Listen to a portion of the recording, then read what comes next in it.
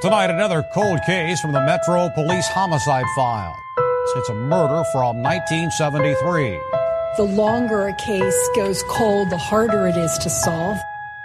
Maybe if it was solved, if they could find out who did it, it would help. We're hoping that someone saw something, knows something, remembers something that might help us finally find justice for her. Welcome to the Searching for Closure podcast, a real-time investigative podcast looking into the 1973 unsolved homicide of Tina Davison. I'm Sean McGregor. I wanted to start out this episode with a couple of updates. In episode 3, I went to visit Tina's grave for the very first time.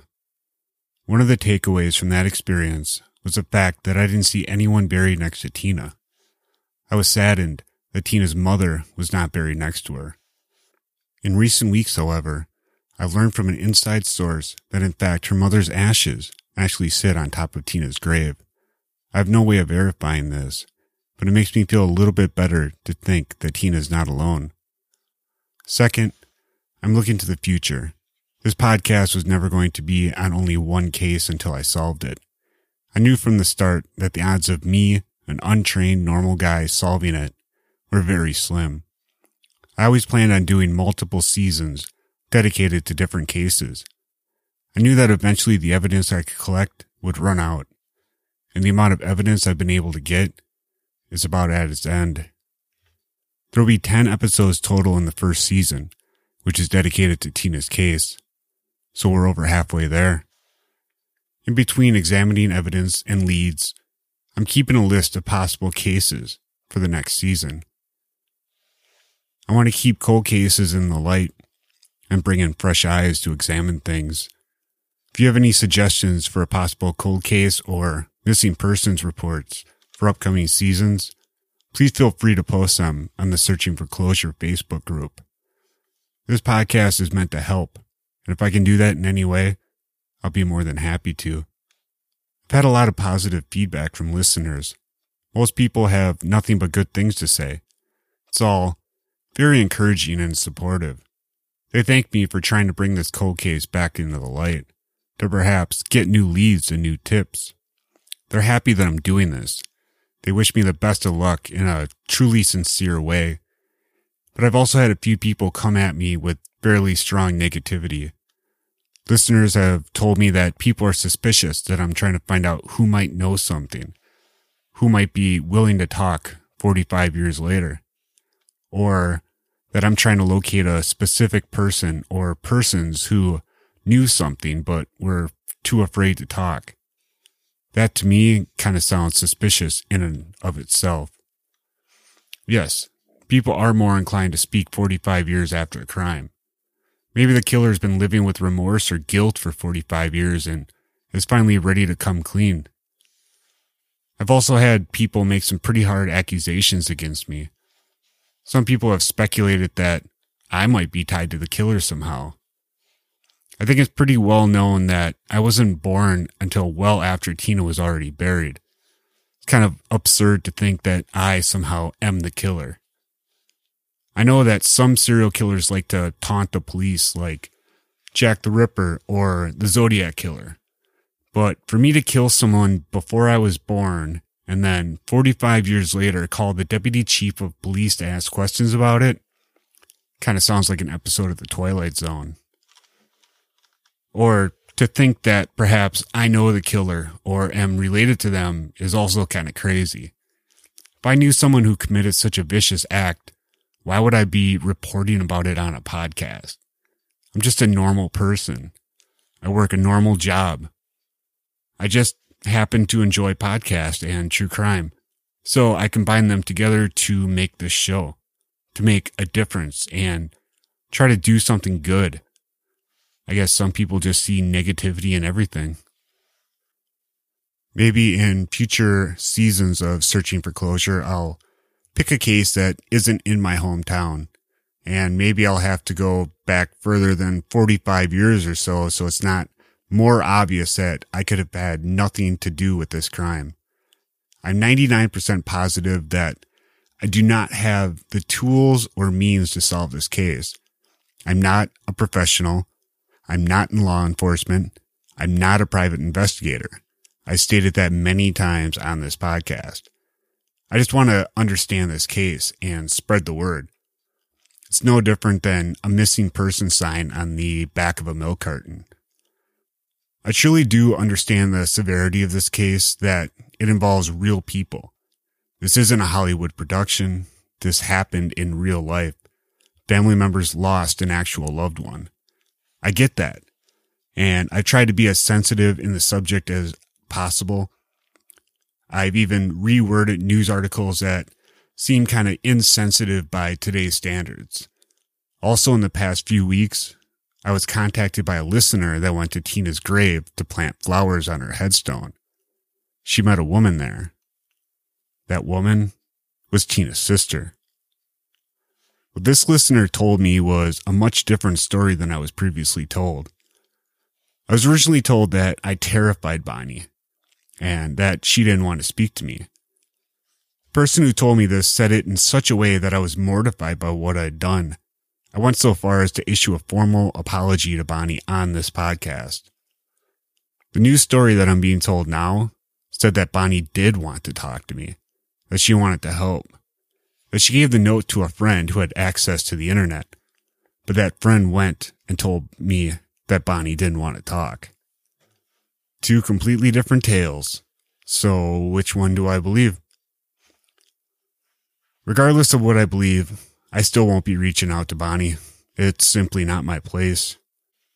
She suffered a lot since the beginning of this story, and I don't want her to suffer anymore. All that I ask from people who reach out to me is be honest with me. I'll keep your identity private. I will not put any words in your mouth. Just speak the truth to me. I've also received warnings from multiple people. They say, I better be careful. The killers, yes, killers as in plural, more than one, may be looking for me if I get too close to the truth. I get it that people are scared. I myself am also scared. But do I believe that there's a gang of maniacal murderers walking around the streets of the town I live in?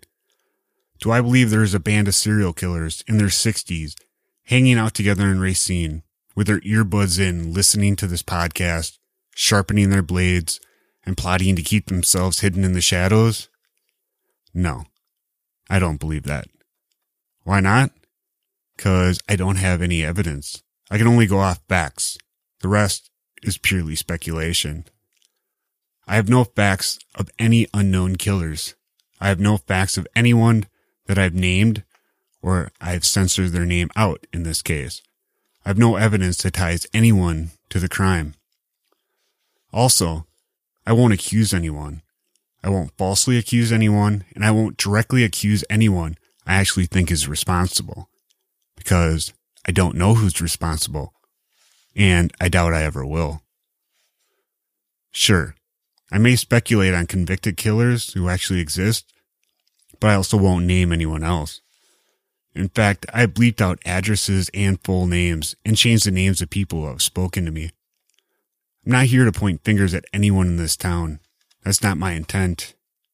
I have zero evidence on anyone.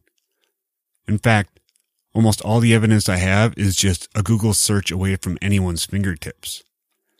If my Google skills are better than veteran police investigators' actual detective skills, then I really should put in an application with the FBI. It's just not possible for someone like me to accomplish in a little over a month what police couldn't do with all the evidence and information that they have in over 45 years. If I had to place a wager on what happened, honestly, I put my money on a random attack or a serial killer. That's what the evidence I've seen points to, and all I can go off of is the evidence that I have. I'm just reporting on a murder, a 45-year-old unsolved murder. I don't have the schooling, training, or means to solve it. I'm just telling the story and speculating on what I see as I see it. And having said that, on with the show.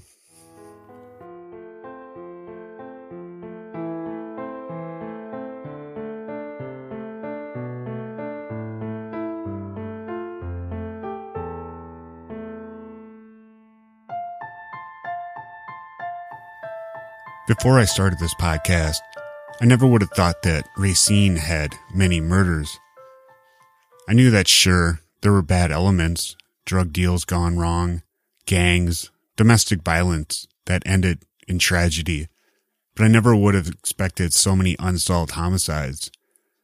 In the last episode, I only investigated up till 1983. A listener, however, has pointed out 3 unsolved homicides that really stuck out to her. So, I thought I'd spend a little bit more time on this episode detailing those cases to see if I can add to the pattern I already developed. One that I missed was from 1983, one from 1987, and one from 1990. On February 20th, 1983, Helen Sebastian, who was 51 years old, placed a large beef roast in her oven. She left her flat in the 1800 block of Center Street and disappeared. To put that into perspective in regards to Tina's case, Helen lived roughly 5 blocks from where Tina's body had been found on the shore of Lake Michigan. Within days, friends and family started a search for Sebastian. She was last seen walking south on Grand Avenue near 13th Street. About 5 weeks later, on March 28th, a 10-year-old boy led detectives to the backyard of a vacant home in the 1400 block of 12th Street. That's only about a mile away from where she was last seen. The boy thought he saw a human hand a few days earlier. When police arrived, they found a lot more than a human hand. They found Helen, or parts of her rather. They found an arm, a hand, and part of a human leg. The next day, police found internal organs wrapped in a paper bag along the Chicago and Northwestern Railroad tracks near 16th Street, just west of Racine Street. On the third day, investigators found Helen's severed head wrapped in paper and plastic bags among weeds along the tracks a block to the south. Her torso was never found, and the cause of death never determined. Less than a month before Helen's death, her sister Jean received a phone call. She picked up, and a female caller asked if she was Helen's sister. When she said she was, the caller frightened her. She said, quote, "I'm just warning you, she isn't going to live very long." She asked the woman who she was, but the woman hung up on her. She also said she heard similar sentiments from a man that rented a room in the flat where Helen lived above her mother. Before her sister's death, Jean called Helen. The renter, whom Jean remembers as being a man named Larry, answered the phone and told her Helen wasn't going to live long. Jean asked if she was sick. He said, "She's not sick. I'm just warning you." Larry, however, has since been cleared as a suspect. This murder fits the disposal method that was used in the 1969 murder of Stephanie Kasberg, but that's the only similarity I can really find in any of these cases. Helen was 51, at least 34 years older than most of the other victims. Also, Helen was found on March 28th, 1983, which is exactly 10 years and 1 day since the body of Tina Davison was found, which is a pretty incredible coincidence. But she went missing on February 20th, over a month earlier. Another factor that I believe separates this case from Tina, or any of the other girls from the last episode, is Helen's lifestyle. Jean said her sister was an alcoholic. She was married twice, but divorced her first husband and was widowed by her second. Her single life was spent with different kinds of people than her family-oriented siblings. There's also a series of taverns that were broken into and robbed from on 6th Street in the month prior, along with the murder of an elderly woman who lived above a jewelry store on 6th Street. I believe it's much more likely that Helen and the elderly woman either simply saw something they weren't supposed to see or knew too much and had to be silenced to protect whomever was breaking into those taverns. The next case is from 1987. 28-year-old Derby Wagner Richardson was working as a security guard on the night of March 21st, 1987, keeping watch over the E.C. Steiberg Engineering Company building at 1600 Gould Street. Gould Street is much further north than Tina's house, or the previous murder of Helen. It's 3.5 miles north, actually, which may not seem all that far, but the city of Racine is basically only 7 miles north and south if you draw a straight line. She patrolled the inside of the locked building, surrounded by a fence topped with barbed wire.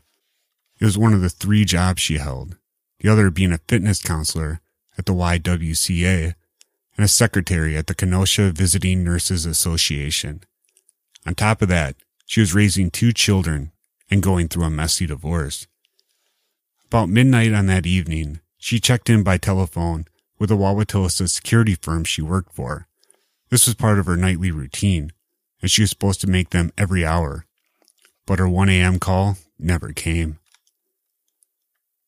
The alarm company contacted a Steiberg employee who met police at the plant at about 1:30 a.m., and they started to look for Derby. Meanwhile, a man living on Island Avenue, about a mile away, found some of her personal papers near his house. At 8:30 that morning, March 22nd, a police officer found the Pontiac Sunbird in an industrial alley just north of Steiberg's. Blood was dripping onto the ground from drain holes in the trunk. Inside it, officers found Derby's naked body. Her mouth gagged with tape. Her throat and wrist were slashed.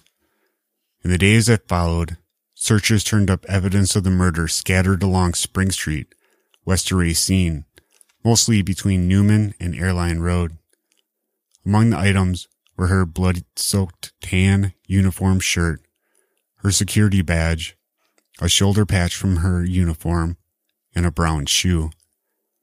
A newspaper carrier also turned over her appointment book, which he said he found at Spring Street and Highway H about 5 a.m. the day she died. Police don't believe that Derby was killed where her body was found. They believe someone probably took her from Steiberg's, locking the gate on the way out. Despite a pile of evidence and a mountain of reports, Racine police have never made an arrest in the case. Her estranged husband, Fred Wagner Richardson, had been pursued as a suspect, but he's maintained his innocence in the slaying. Derby's murder and disposal of her body is similar to the 1967 murder of Mary Kaldenberg. But Derby was also older than Mary, Stephanie, Terry, and Tina. She was 28. She also had short, curly blonde hair.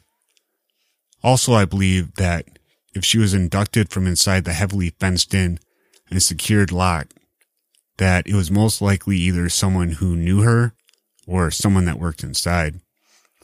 I wonder if police have looked into any delivery drivers that evening.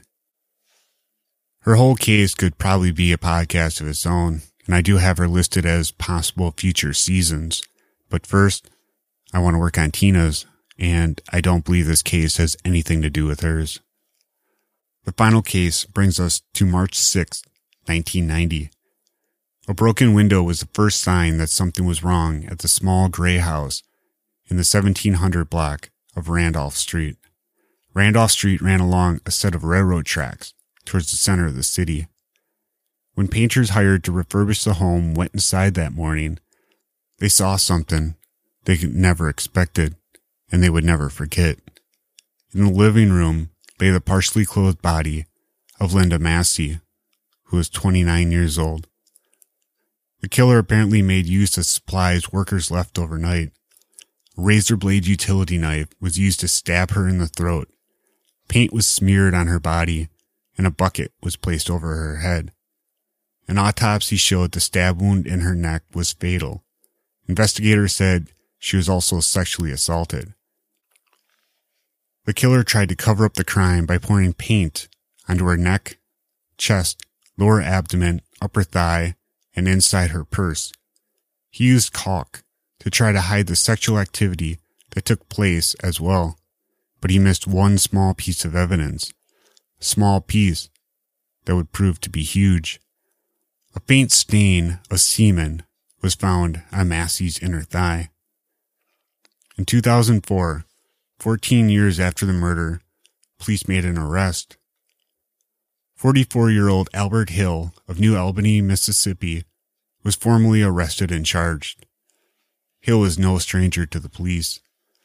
In April of 1990, Hill was arrested for slashing another man in the neck at 6th Street and Franklin Street.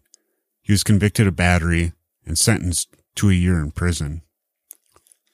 In 1993, he was charged with second-degree sexual assault of a woman, but that charge was dismissed because prosecutors couldn't locate the victim.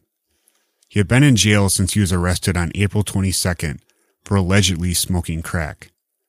Authorities had linked Hill to the murder using DNA evidence that he had submitted after going to prison in 2000. I could not find if he had been convicted or not.